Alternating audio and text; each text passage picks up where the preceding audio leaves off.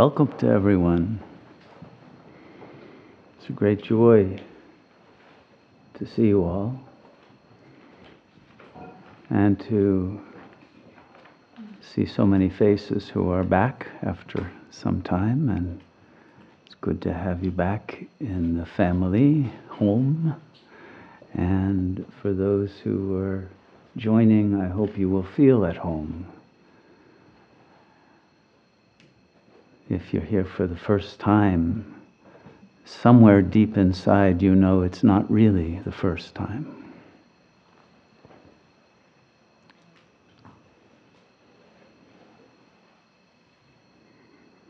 I wish I could go around the room and ask everyone who is here for the first time your name, and ask everyone who is back how you are, but that would take half the retreat, I think. So we will have to start with the absolute level of truth in which we're all one. And so there is no difference. We all resonate as manifestations of the same infinite consciousness, which is also infinite love and infinite intelligence.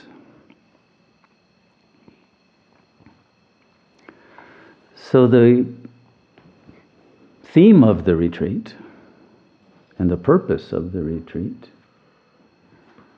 is to offer advanced training to spiritual revolutionaries. Now, how many of you here are spiritual revolutionaries? Yes? Okay. How many are would-be spiritual revolutionaries? Okay. It's an honest group. I like that.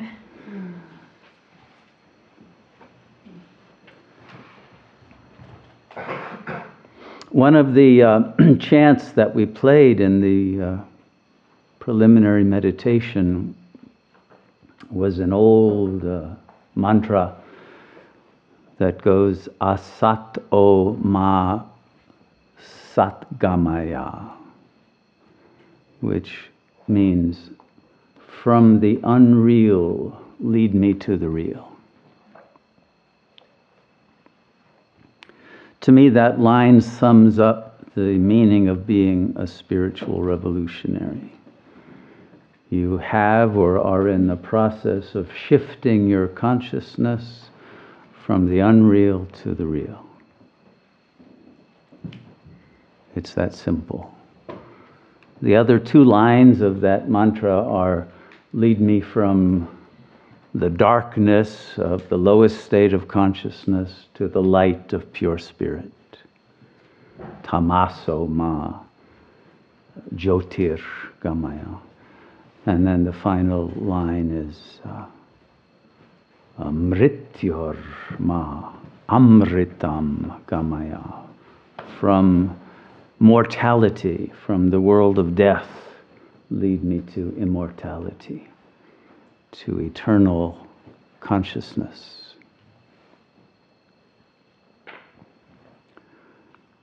So all of these aspects of the shifting of consciousness from the lowest level that we tend to refer to as the ego or the jiva in Sanskrit, through the second or intermediary level of soul or jivatma to the Atman, the spirit, the self that is bodiless, formless, transcendent, and free of suffering, free of karma, free of limitation. We are that now. We have these three levels of consciousness always, but there are times, and that could be whole lifetimes, in which our focus is stuck at the lowest level of ego consciousness, and we identify with the mortal body. And when that happens, a certain kind of psychology gets activated, which we could call an animalistic psychology because it's an animal body. And that produces many complexes that are based on fear of death, fear of pain, attachment, lack, neediness, and that produces desires, greed, and attachments that produce dependency and more neediness, and a kind of a sense of inadequacy, and eventually a sense of hopelessness. So we want to get out of the ego consciousness, which is not hard to do when you know that you're not the ego. That's simply an operating system that got installed in childhood to run the body and make it adapted to the demands of the family system and then the social system. But it has nothing to do with you. And so a spiritual revolutionary is one who climbs out of the ego box and begins taking a manual override at the soul level to change one's karma and enable one to then reach the highest level of pure spirit,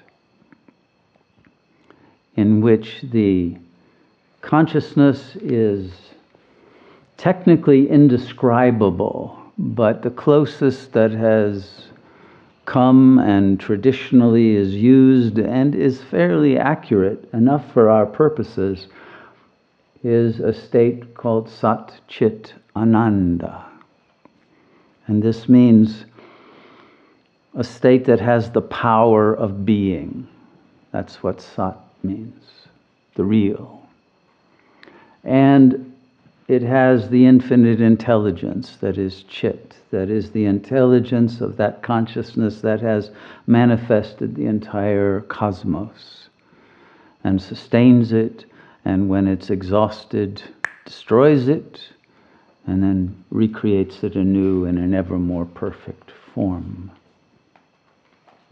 This process is inherently embedded in the consciousness of each being, because each being is a holon of the whole, a particle that is a microcosm of the macrocosm that contains all of that information and all of that connectivity to the whole, but it lacks the power and it lacks the full access to the intelligence and the bliss, the ananda, the joy of the transcendent state, because it is not yet free of the karmic identifications with the lower states. And so to be a revolutionary, we have to cut the umbilical cord, if you will, to the lower levels of consciousness so that we can know who we are at that absolute level in which we become fearless and noble and powerful and filled with unconditional divine love and joy. So those who want to live a life of that sort must be willing to do what is necessary to achieve success in the revolution of your own consciousness that will then be reflected as a revolutionary shift in the consciousness of the whole phenomenal plane, because everything and everyone is connected to everyone else. Sheldrake calls it the morphogenetic field principle. But if one being makes a shift to another vibrational frequency that's higher, that brings more coherence, more happiness, more beauty into the world, that tends to get shared, transmitted, and disseminated out until it becomes a new baseline for the whole, for the whole planetary consciousness. That's the movement that we are now in and able to contribute to, if we are willing to to make the sacrifices that are also involved in the revolutionary shift, which is not really a sacrifice because you're sacrificing only your suffering. But egos tend to become attached to their suffering. It's a comfort zone of discomfort that is at least known, and there's a fear of the unknown within the ego. So if we're willing to overcome that fear, then the transformation to the highest levels becomes easy. But the difficulty is that the ego is attached to other people in the phenomenal world who may not understand your desire to become a spiritual revolutionary. And so it may require you to be willing to look like you're crazy to other people. And if you have the courage to individuate and differentiate from other people and from the way other people think of you, and go through the full metamorphosis, those beings will also be helped and served by your change.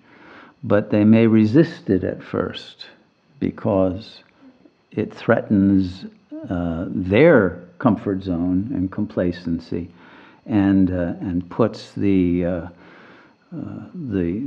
truth out there to them, so that this imperative of transformation then has to be faced by these others as well.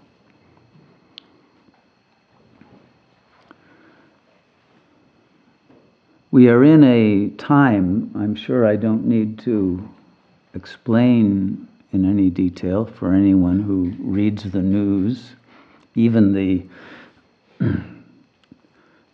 pretty inadequate and inaccurate news of the mainstream media, that the world is going through rapid changes, and these changes are bringing about a decomposition of society as we have known it, and a decomposition of the web of life within the environment of our planet in a very rapid succession of events that continue to occur, that are bringing about cataclysmic changes in the world.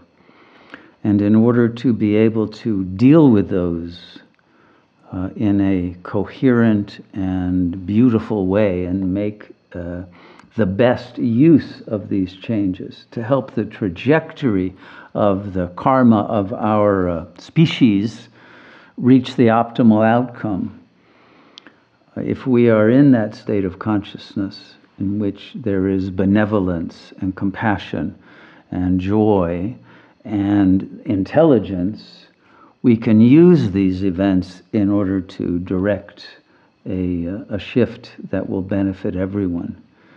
But most people, as we go through the series of events that we are about to face, will fall into states of anxiety, if not terror, and confusion and dread and despair and all of that. So we're at a moment where it's very important to have your own light shining and be able to share that light and that inner peace with others, and to be able to guide others who will not understand the benevolent nature of what's happening, and consider it to be some kind of a very evil doom that we face. But it's actually a shift from a provincial childhood as a species to becoming true citizens of the cosmos at a much higher level of consciousness than we have been resonating at before. And these events are forcing us to make this transformation. So it is a blessing, even if it's in somewhat of a disguised form. And I hope that that will become clear, because that's the job of spiritual revolutionaries, to guide the outcome of this collapse of the current world order to bring about a much more beautiful world order that is based on truth and love and God consciousness. But we have to be authentically in that state if we want to participate in that.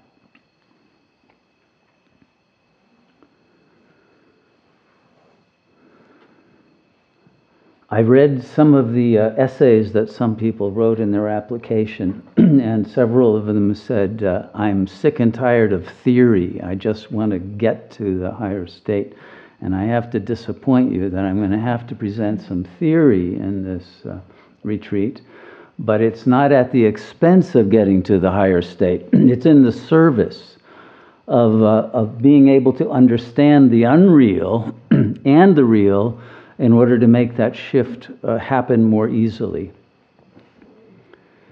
And the reason why it's important to be able to deconstruct the unreal is that the only obstacle to achieving liberation now, while alive, in fact, in this moment, is the internal resistance of the ego and of the soul.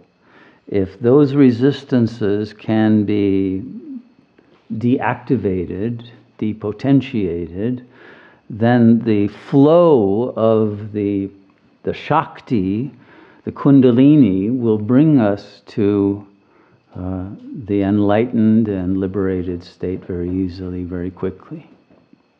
So I would like to give a bit of a picture as to what the obstacles are at the lower levels and the general process and pathway of shifting to the higher levels, and what issues we must face and overcome if we're going to succeed in doing that.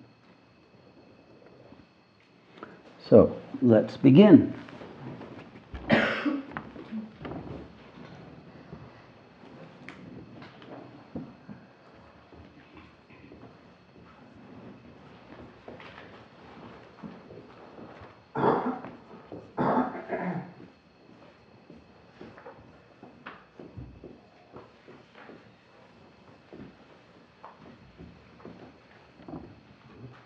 So I'm going to call this first module the 7 stages of soul development.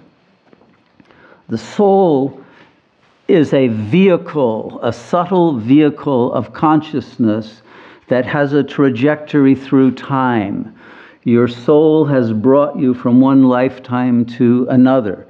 But each time that the energy of your consciousness descends into a body, usually in utero, and begins to grow in the mother's womb, it develops an ego that is disconnected from the soul, and that is responsive to the thoughts and the emotions of the mother, and then of the father, and of the family system, and it identifies with its body. So the ego loses touch with the soul, but the soul is always able to come into play if it is willing to awaken.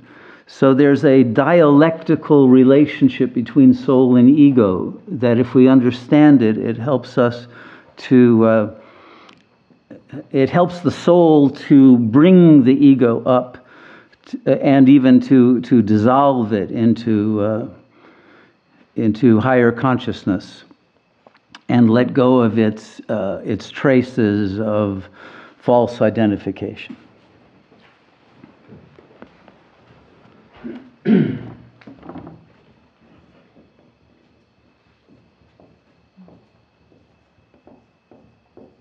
But in the first stage, we could call it a lazy soul. if you have a lazy soul, it means that you're still in denial of the need to transcend the ego. You still are comfortably numb, as Pink Floyd would probably put it. Or even if you're uncomfortably numb, you still don't want to make the move out of the ego because you'd become too different.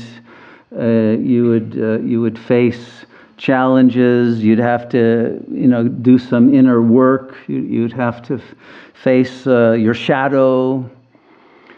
All of those psychological resistances keep the lazy soul in denial of the urgency of transcendence of its illusory identity.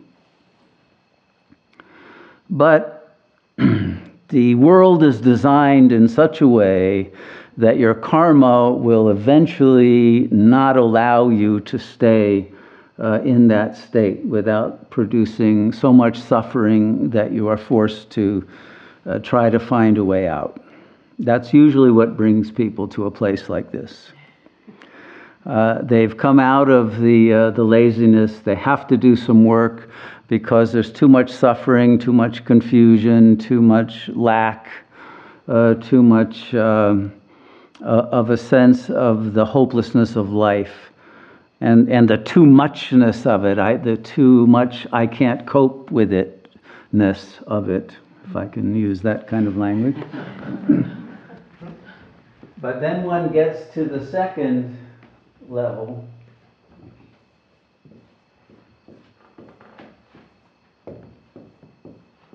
which is that of the guilty soul. And when one gets to that level, one wishes one had never left the first level. Interestingly, on Christmas, we had two little playlets performed. The second one was about the lazy soul, and the first was the guilty soul. I won't say whether the people who are involved in each play are in that level, but they can decide that for themselves. I made a few notes about the nature of the guilt because I think it's important. And I think here psychoanalysis has given some information about the structure of the ego that can help us to understand the guilt, because not everyone has the same kind of guilt as the other has. And that's, in a way, part of the reason we have difficulty communicating with each other. We have different sense of what we're guilty of. Of course, ultimately, the guilt is that there is an unsublimated excess of what Jacques Lacan calls jouissance. There's an enjoyment at the lower chakra levels, at the sensory bodily level of the animalistic nature. And that enjoyment produces always a backlash of suffering. But there's an addiction to the enjoyment, even though it produces suffering. But as Freud observed, and I think it's one of his lasting achievements, even though Freud was wrong about a lot of things, but that psychoanalysis continues to affirm, and I think has a validity. Unlike the psychiatric establishment, which if you read their diagnostic manual, there are hundreds, if not thousands, of mental illnesses that you can probably find yourself, belonging to or suffering from, and they have pills for every one, but no real solution to them. But for Freud, you suffer either from hysteria, obsessiveness, perversion, or psychosis. That's it. Okay, take your choice. But those are the ice cream flavors available, And pretty much every ego chooses a different one of those four flavors. Although these days, because egos are so fragmented, you can actually have one fragment that's hysteric, another that's perverse, and etc. So things have gotten a little more complicated than in the Victorian days when Sigmund was working with all those young ladies who had hysterical paralysis and all of that. But the hysteric, it's still a valid, let's say, mode of consciousness or way of being that is very common, probably the most common of all of the normal pathologies. And although it's named after the female uterus, the hystera, of course, men are as much hysterics as women, especially nowadays that genders have been deregulated, etc., and the relationship of men and women has changed from those days. But what basically the hysteric way of approaching life is first you project a bad object out there, which is someone you can justify being angry at and hating. And you then have a good object who you're protecting from that bad object. And you have a nice rescue fantasy in regard to the good object.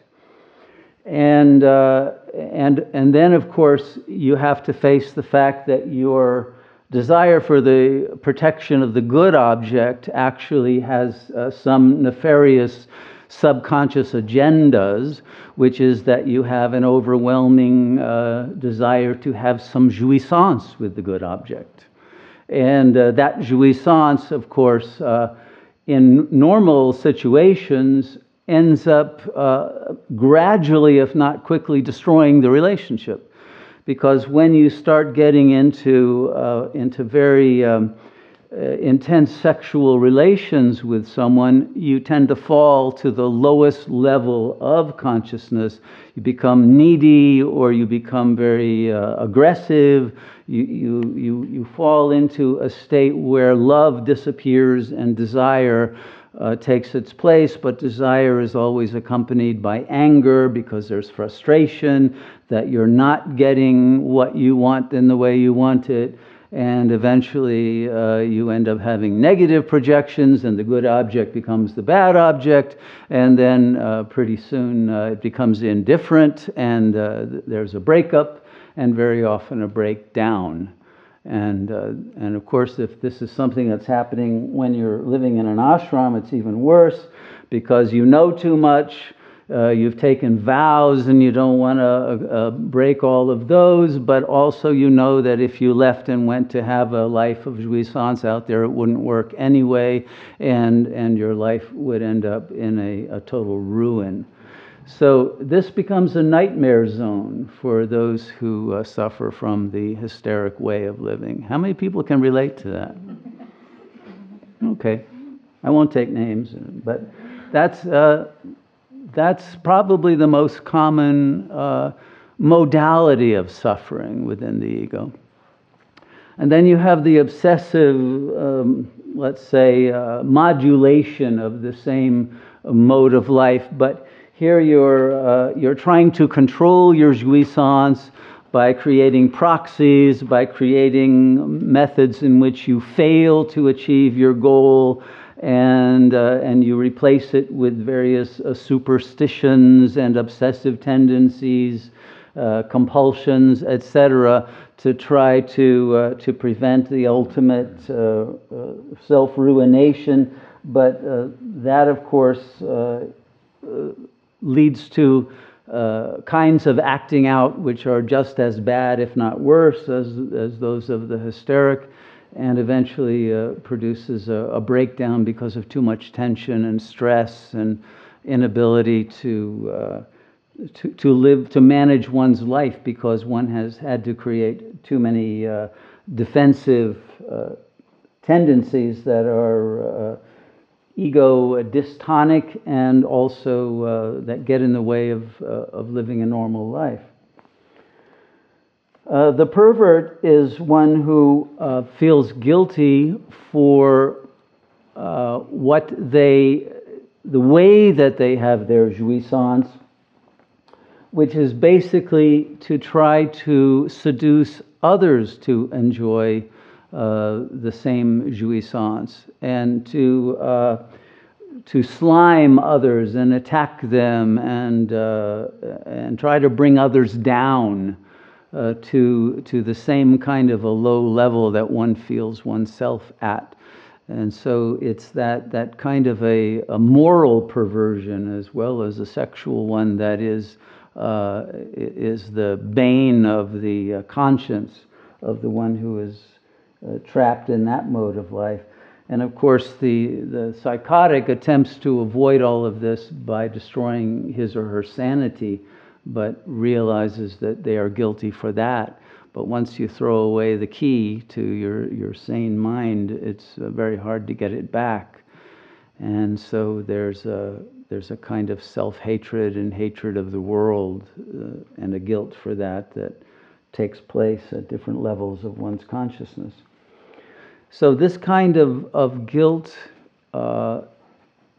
tends to produce compensatory actions like taking anti-anxiety pills and antidepressants and alcohol and other addictive processes to try to buffer the pain of one's self-inflicted hell realm that one can't find a way out of. So the most common way is to take the next step.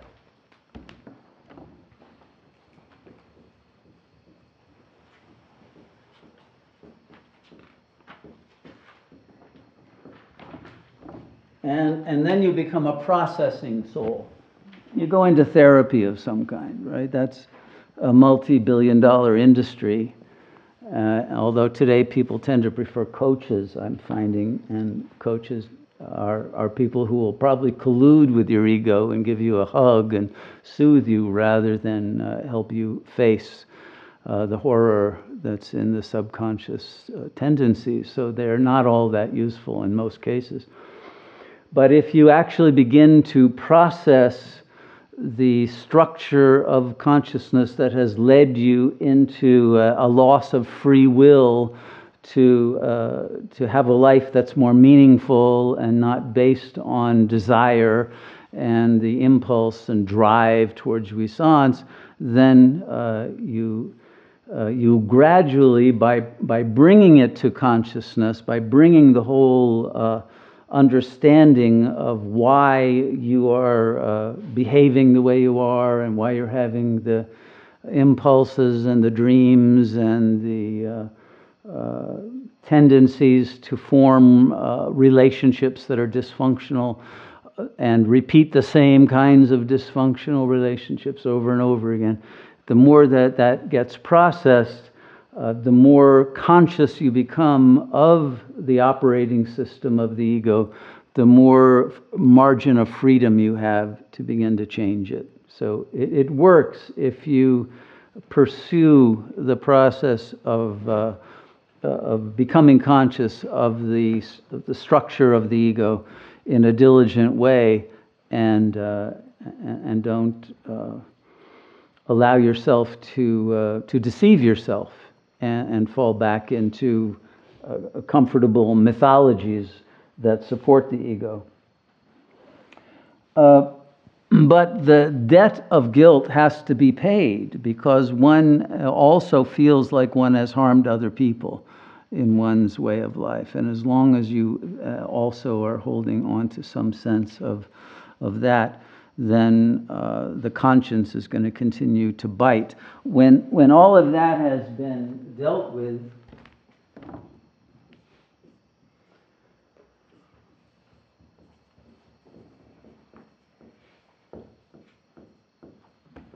then you become a burning soul. Okay, the burning is a very important phase. That's why we have so many of these celebrations like Burning Man, right, in Nevada, and celebrations of holidays, of festivals of lights, and we have sacrificial fires in most religious traditions, etc. Because the state of burning is the necessary intensification of processing when passion is added to it, when you're not just doing it because you have to, but you have gained a passion for liberation from the ego. Then that will keep you one-pointed and focused on breaking free of it, and you'll feel literally a burning sensation, often in the brain and sometimes all over the body, and there will be a burning desire for liberation. And that's when things tend to accelerate and happen in very miraculous ways, because you're now entering into a non-ordinary level of reality. So that's when freedom is already accessible if that burning continues.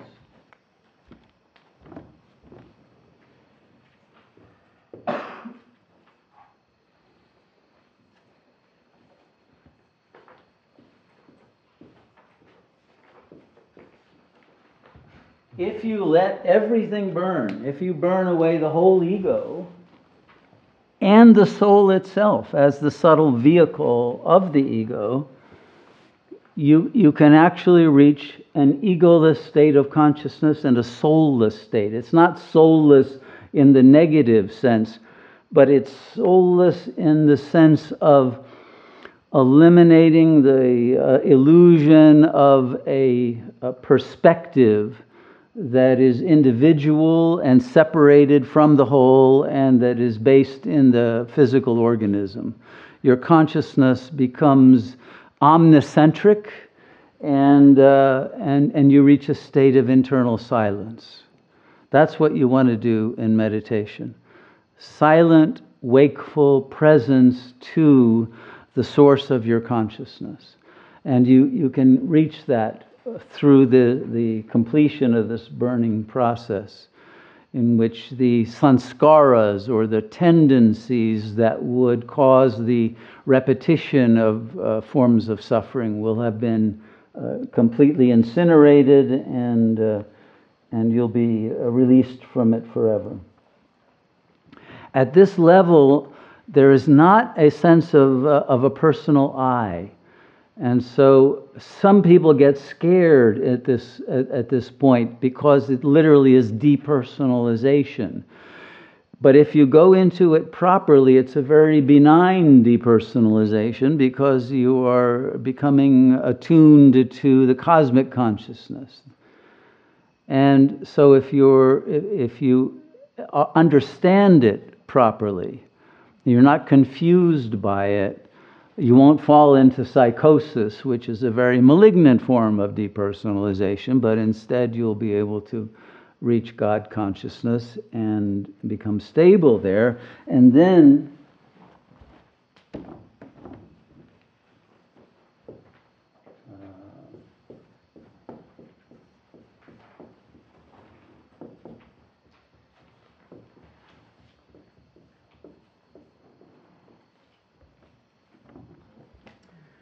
you'll be able to bring this infinite consciousness back into the, let's say, the embodied and ensouled relationality in the world, but no longer with the old identity remaining. So the capacities are there that you had within the ego and the soul, but it has been purified of all identification, and now it is the unidentified, undifferentiated consciousness that functions through the physical, particular organism, but the consciousness remains universal. This was the state that someone like Sri Ramana Maharshi got to, and Anandamayi Ma. The great sages are in that state, and therefore one can relate to them in such a way that one feels the vibrational frequency of liberation and bliss and freedom that is contagious, and one wants it, and one soaks it up. And then finally,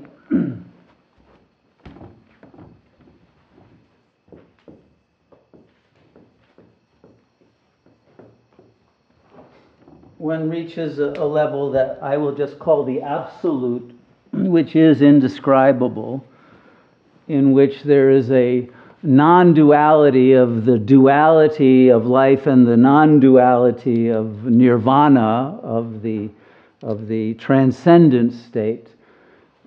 And that transcendent state is such that it is beyond the world. It has no world. It has no otherness to it. And yet one is also in that state where one sees everyone as a reflection and a manifestation of the oneself that you are.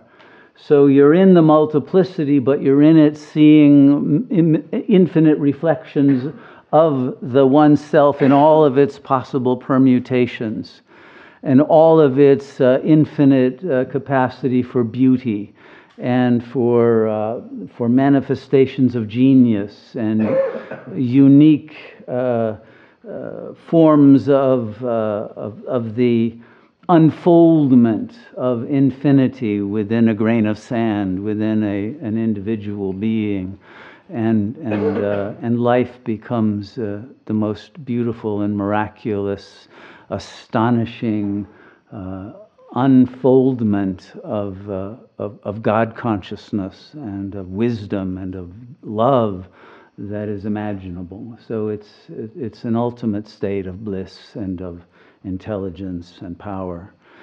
That's where we are headed, and that's our destiny, because that's what we were born for. We're designed for that. And this is the moment of the spawning season of liberated angels out of the cocoon and out of the caterpillar state of the ego. And now is the moment, historically, when it is necessary for us to fly into that infinite level of consciousness and be able to offer the grace of liberation to all beings. And so, because it is our destiny, there is a force within us that is pushing us and lifting us toward that ultimate end state of absolute presence. And it's not something that we can do through our own willpower at an ego level, but through the surrender of the ego to this immense power, the grace is given to receive liberation from the illusion. So the final point comes in the question, are you ready to surrender to that power that is supreme?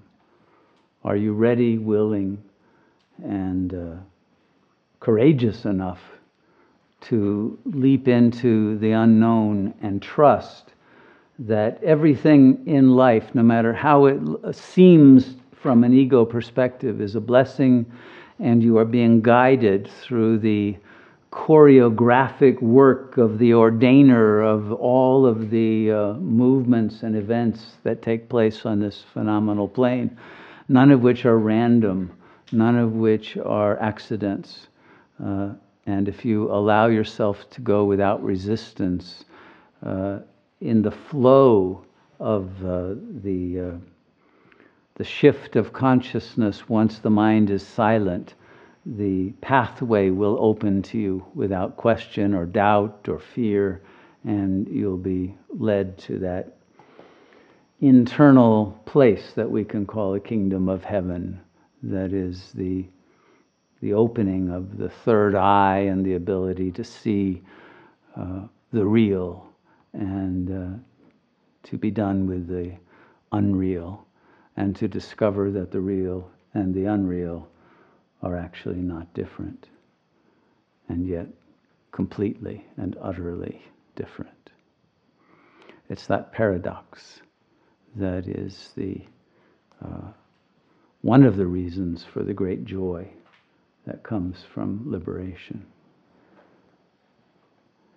And because when you look in someone's eyes, if you look deeply enough, you will begin to see each other like two mirrors that are put face to face, where if you look in one, you will see your own reflection an infinite number of times back and forth in both of these mirrors. In the same way, you'll be able to see infinity and the one self in everyone, in every moment, in everything, everywhere. The infinite depth and richness and the infinite quality of consciousness and its capacity for self-similarity at every level. Benoit Mandelbrot, a great mathematician, discovered what we now take for granted as fractals. The universe is fractal in nature, which means it is self-similar at every scale.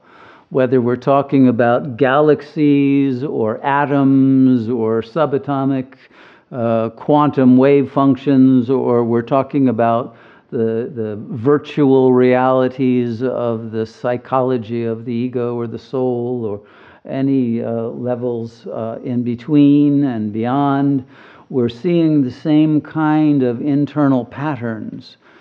And the universe is revealed as information that is structured as a whole, and suddenly all of the dots are connected. Everything is understood and clear. And the game of trying to figure things out is complete. It's over. And there is a graduation to a completely new level of reality that cannot be imagined by the ego or even the soul, because it's beyond the event horizon of those levels of consciousness. And this is what we have to look forward to when we make this shift completely. But it cannot be depicted for you in advance in any more than a kind of a skeletal way, because of the infinite richness of one's experience and imperience, one's depth perception of reality that is multidimensional. And one is able to perceive presences that are in this space that the ego can't see. The ego can see bodies at a certain vibrational frequency that shows up in the visible spectrum of light, etc. But it won't see ghosts or angels or other beings. It won't see the bardo states. It won't see the various other aspects of reality that are present but are not within the sliver of consciousness that is accessible to the ego, or even the slightly larger slice that the soul is able to grok. But it becomes all of it infinitely present and real and beautiful.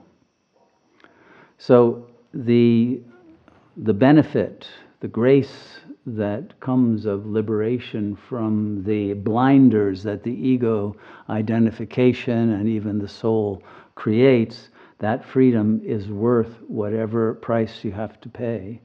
And it's not really much of a price, since it's only suffering that you're giving up. But know that you can give it up here and now. It doesn't take time. It's not some long, difficult journey of picking through every knot and every particle of dirt in the ego. It's a matter of simply disidentifying from all of it at one stroke if you want to.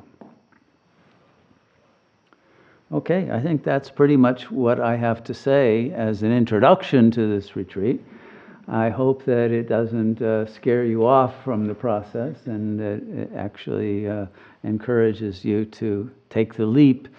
But it's a very easy leap to make. It's only going within to discovering who you are, not who you think you are, not the images you have of yourself or the concepts or the signifiers other people told you in the past that you were, but who you really are, free of all of that, unencumbered, absolute presence, without ideas and emotions and traces of negative affects and the sense of guilt that comes from whatever past events and melodramas one was involved in. But that freedom of presence now is able to let go of all of that and doesn't have to hold on to any identity, and certainly not an identity as a sinner or as someone who is not worthy of liberation or any other negative kind of self-attacking thought forms. And once you know that none of those have validity, and you stop making your superego into your God, you will find that freedom is very easy to achieve because it's your natural state. Okay, I'm done. Floor is open if anyone has any questions, comments, or anything you'd like to share. Don't be shy, please. Including Navasis. Hey, Yogi Raj, welcome home, Yogi Raj. Okay, what's up? Can you say the passion that you're speaking about between the processing soul and the burning soul is the epistemophic drive? Like, is that the death drive and also surrender kind of like all the same thing? Well, actually what it really is that you activate chakra 4 and you're in a state of love for God, okay? Because the ego doesn't have love. It's dominated by hatred and power, tripping and control and anger, all of that. So when that shifts, then it's really your love and your devotion and your yearning to be one with that source that brings the burning to its intense form. It's a passionate burning of the desire to consummate your union with God. Okay, the passion is not coming from getting insight into the false nature of the... That's the beginning of it. That's the beginning of it. But the second phase is you get insight into the real. So yes, the processing of the unreal happens, but that's usually a matter of, oh my God, do I have to see that? But then, I really want to see and feel the bliss of God consciousness, right? That's the real self. So that brings a whole different kind of motivation into play, and that's where the burning really becomes powerful. I feel like I remember a client saying that there's like this constant movement between the paranoid schizoid and then depressive positions. Is that just to generate the guilt in order to get out? Yeah, that's at the lower state. That's the guilty soul level. But once you start processing it, you generally will not fall back into that paranoid schizoid place anymore. And once you stop acting out the jouissance, you can pretty much be free of this oscillation, this bipolar kind of consciousness. And then you want to stabilize in a state of love and peace and joy. So that Kleinian level of that she was describing is a very primitive level of consciousness, and this is the problem with psychoanalysis. Is its theory says that's it. You can't go beyond that. Really, that's the best you can do is feeling the depressive state. But of course, it's not. You want to get past that into the joy of life, and analysis won't get you there. But the love of the real will. Okay. Yes, Ketan. I understand well the resistance of the ego, but you talked about the resistance of the soul. For me, it's not clear the resistance of the soul. Right, because if you're still in ego consciousness, you're not aware directly of the soul's resistance. But if you ask, why is the soul allowing the ego to still continue suffering? Why isn't it intervening, right? People are always asking, why isn't God coming and helping me to do this? It's really their own soul, but the soul is not yet motivated to eliminate this ego identity, because the soul is still also enjoying the ego's. Still, they are imbricated. Yes, they are. And there is learning that happens. You know, when you're in ego consciousness, you learn from experience, or at least you can learn from experience. And there's a level of learning that until it has completed its, let's say, the learning of what it needs to know to feel like it's able to graduate from that level to the next, usually the soul isn't going to intervene. But what will happen is the soul will create certain synchronicities in your life that bring about situations that challenge you and force you to learn faster, things you didn't think you would have to learn or have to face. And usually by getting through those rites of passage, then the soul activates and lifts you out of the ego. Mm-hmm. Sorry if I didn't catch it. What does end soul mean? Means you're not identifying as the soul, but the consciousness of the infinite self is coming into ensoulment or embodiment, both actually, and you're operating as if you're the same individual you were before, but that individual is gone, but now another consciousness is operating the vehicles. Both the subtle vehicle, so that your internal consciousness can change the dreams and the visions and the extrasensory perception, let's say, of what's happening in the world, as well as the conscious activity that enables behavior to go on accurately without glitches and conflicts. Okay. There seems to be a misunderstanding between the two, like love and lust, for instance. Often hate is depicted as the opposite to love. But it seems in this particular instance that maybe lust is something that feeds the ego, confuses the love relationship. There seems to be some kind of confusion over the difference between lust and love. Lust keeps one entrapped in ego. That's right. Yeah, I wouldn't say it's confusion. I would say it's bad faith. That the ego prefers its lust to love, because love means you have to consider the other and to not treat them as an object. And if you want to treat them as an object because that's what you're lusting after, then you have a conflict of two different value systems.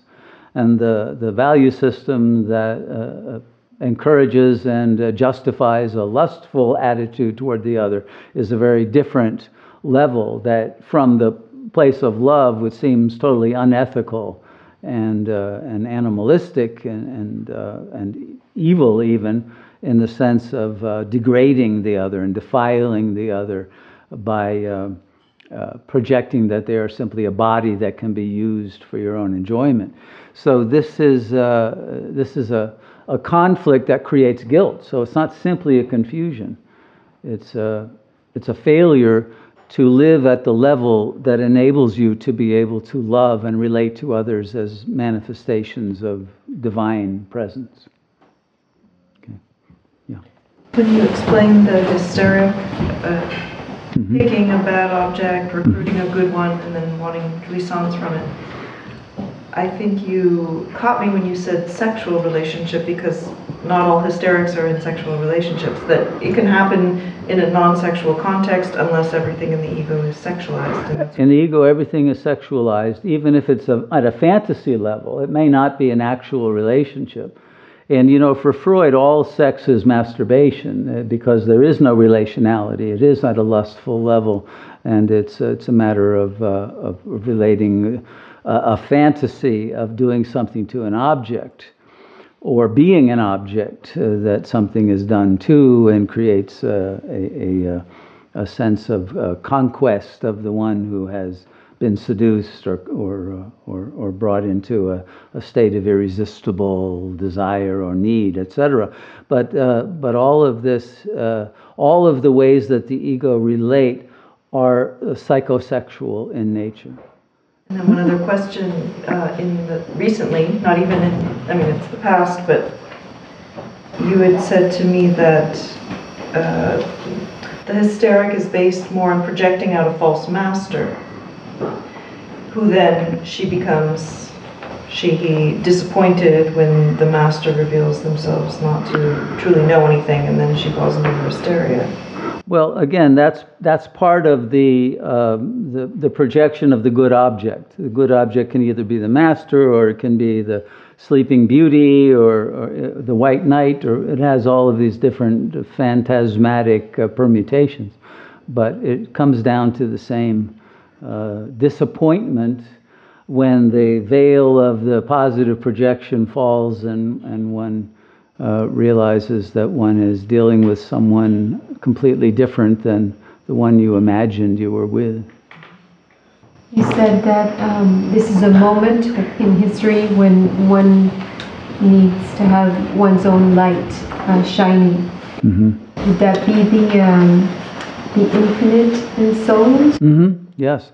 I think it's not until that level that spiritual revolution can begin, right? Because otherwise you're still tied to the old conservatism of the ego, and you're not free enough to create a new order. So yes, that's the stage we have to get to as a minimum.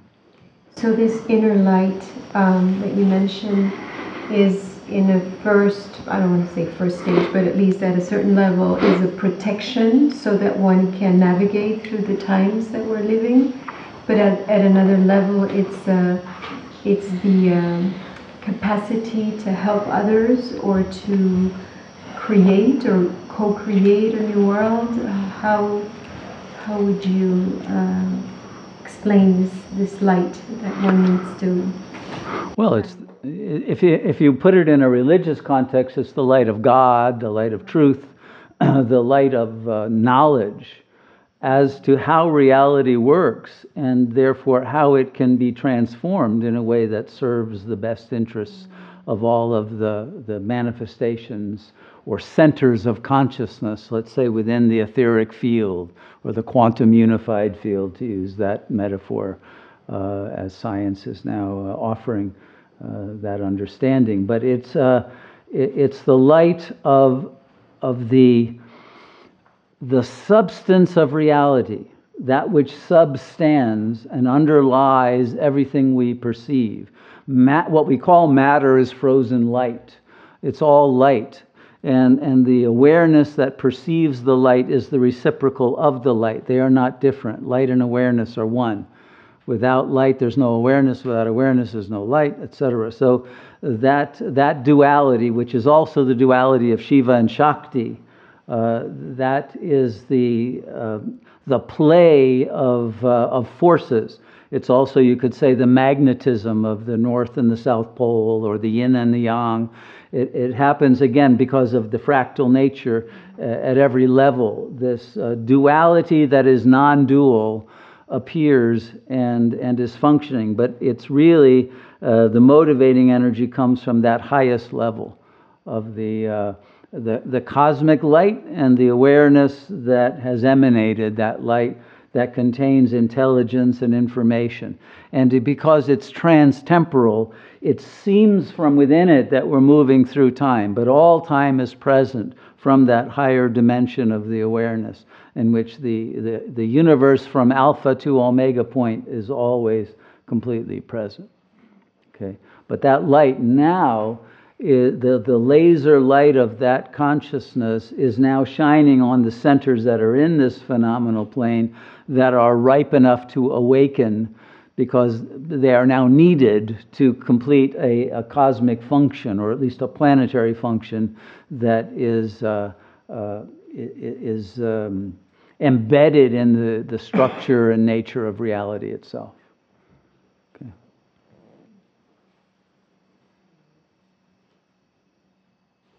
What you talk about sounds like a really good deal.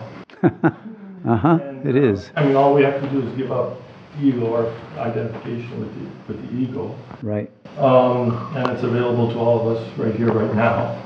So my question is, why must it be so difficult? Talk about a fear of death. I mean, ego must have a function and keep us from alive, in a bodily form. Why why aren't more people just giving up the ego and transcend it? Well, I think we're in a process that I will often use the metaphor of making popcorn in hot oil. And it takes a long time for the oil to get hot enough that each kernel starts to pop, and you get one at a time and eventually a few, and then pretty soon they're all popping. I think we're now in the phase where the stresses, the tensions, the pressures in the world, the heat of the imminent collapse of the global financial system and everything, all the family systems and couple relationships and all of it coming apart is causing some of these kernels to pop. But so far, still only a few. But as we go on, there will be an exponential increase. And I think by next year, this time, you won't ask that question because there'll be lots of people awakening. And the people who are not awakening will wonder what's wrong with me that I'm not. And I see other people who are transforming their lives. So it is going to speed up. Things will not remain as they are now. But we have been in a downward curve of devolution to this point, and now we are shifting into an upward phase. It's a curvature, right? We've gone to the trough, and now we're going up. And so there's an entirely different negentropic force that is countering the tamasic entropy of the ego and bringing us to that next level. To no credit to the ego itself, but that is what's happening. And those with good karma are those who reach that point where they have to transform sooner, and they become, in a way, pathfinders and guides for others. But eventually, it will be global. Okay. Can we bypass the few? Sure. You are the absolute right now. And so if you're willing to silence your mind, yes, you be liberated this evening. Yes. You said understanding the dialectical relationship between soul and ego helps us to let go of any traces of false identification. Can you explain that a little? What can I understand? Okay, it's a complex and profound question that you're asking, because your soul is communicating with your ego constantly, but especially at night in dreams. When you're asleep, you're receiving information in your dreams, and if you can understand those dreams accurately and use that information to change your waking life, then you'll get a different dream the next night that will take you to the next level and the next. So the soul is using not only dreams, but especially dreams as ways of getting you dialectically to shift the ego into soul consciousness and then beyond, right? So it is happening. It's also happening in the waking state because you will have synchronicities. You'll also have karmic events of maybe hurting yourself or forgetting something or meeting someone that you shockingly hadn't seen in a long time and has something to tell you that will change your life or something. These kinds of events that are unpredictable, but that shift your consciousness by giving you new information and new challenges are given by the soul. And so that causes a constant morphing of your sense of who you are if you pay attention. And so that's where the dialectic is happening, and it requires a very vigilant sense of attention and interpretation of these synchronicities and the dreams and the visions and the other non-ordinary experiences that you may find you go through in a day. And if you do pay attention, then doors will open to other kinds of events that will take you even higher.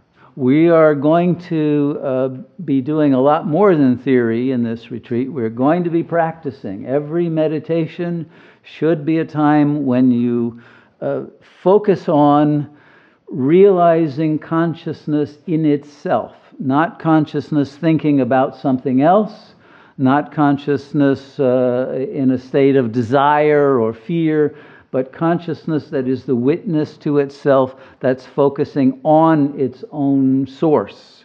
So that's what we want to do. It's like the image of the Ouroboros you've probably seen in alchemical drawings, the snake that swallows its own tail, right? That's what we want to do. We want consciousness to become aware of itself until you reel yourself in and get to the very center point of your own conscious presence, and then stay there. And then if you stay there long enough, the ego illusion will simply fall away.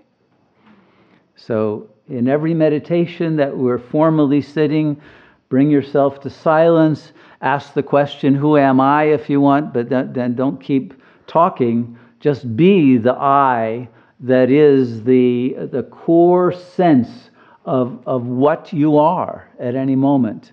And stay in the complete focus of attention to that, and the richness and the infinite nature of the silent self will give you many aha insights that you don't want to then deviate from the meditation, but you will find yourself reaching levels of clarity and empowerment that you wouldn't otherwise get to.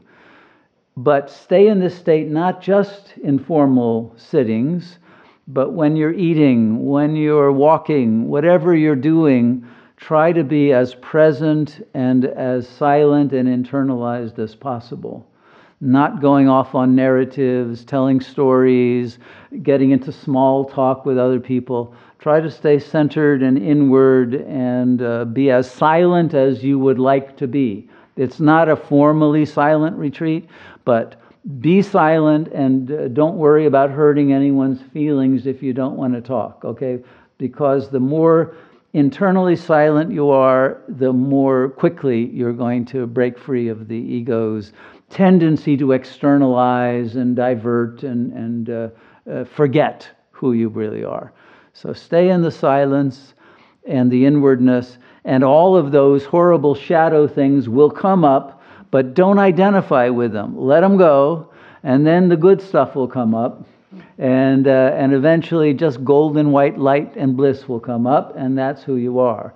And then you're done with all of those preliminary phases, and you're going to teach the next retreat. All right. Namaste.